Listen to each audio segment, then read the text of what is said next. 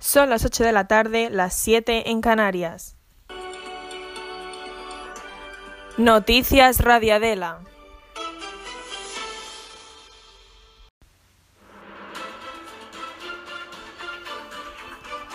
Buenas tardes. A esta hora, las 8 de la tarde, ayer 6 de marzo de 2020, se estaría produciendo el asesinato a una celebridad mayormente conocida en España. Najwa Nimri, una cantante y actriz de 48 años, fue ayer asesinada en la escuela Adela de Trenquelleón, pues fue invitada a la escuela para hacer una charla sobre su trabajo como actriz y finalmente hizo un pequeño concierto en el gimnasio de dicha escuela.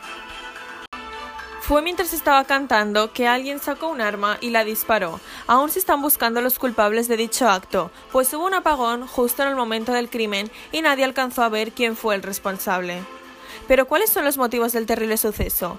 Todos conocemos a Alicia Sierra en La Casa de Papel y Zulema Zahir en Vis a Vis, unas villanas interpretadas por la actriz, que pueden ser muy amadas pero a la vez muy odiadas por la audiencia.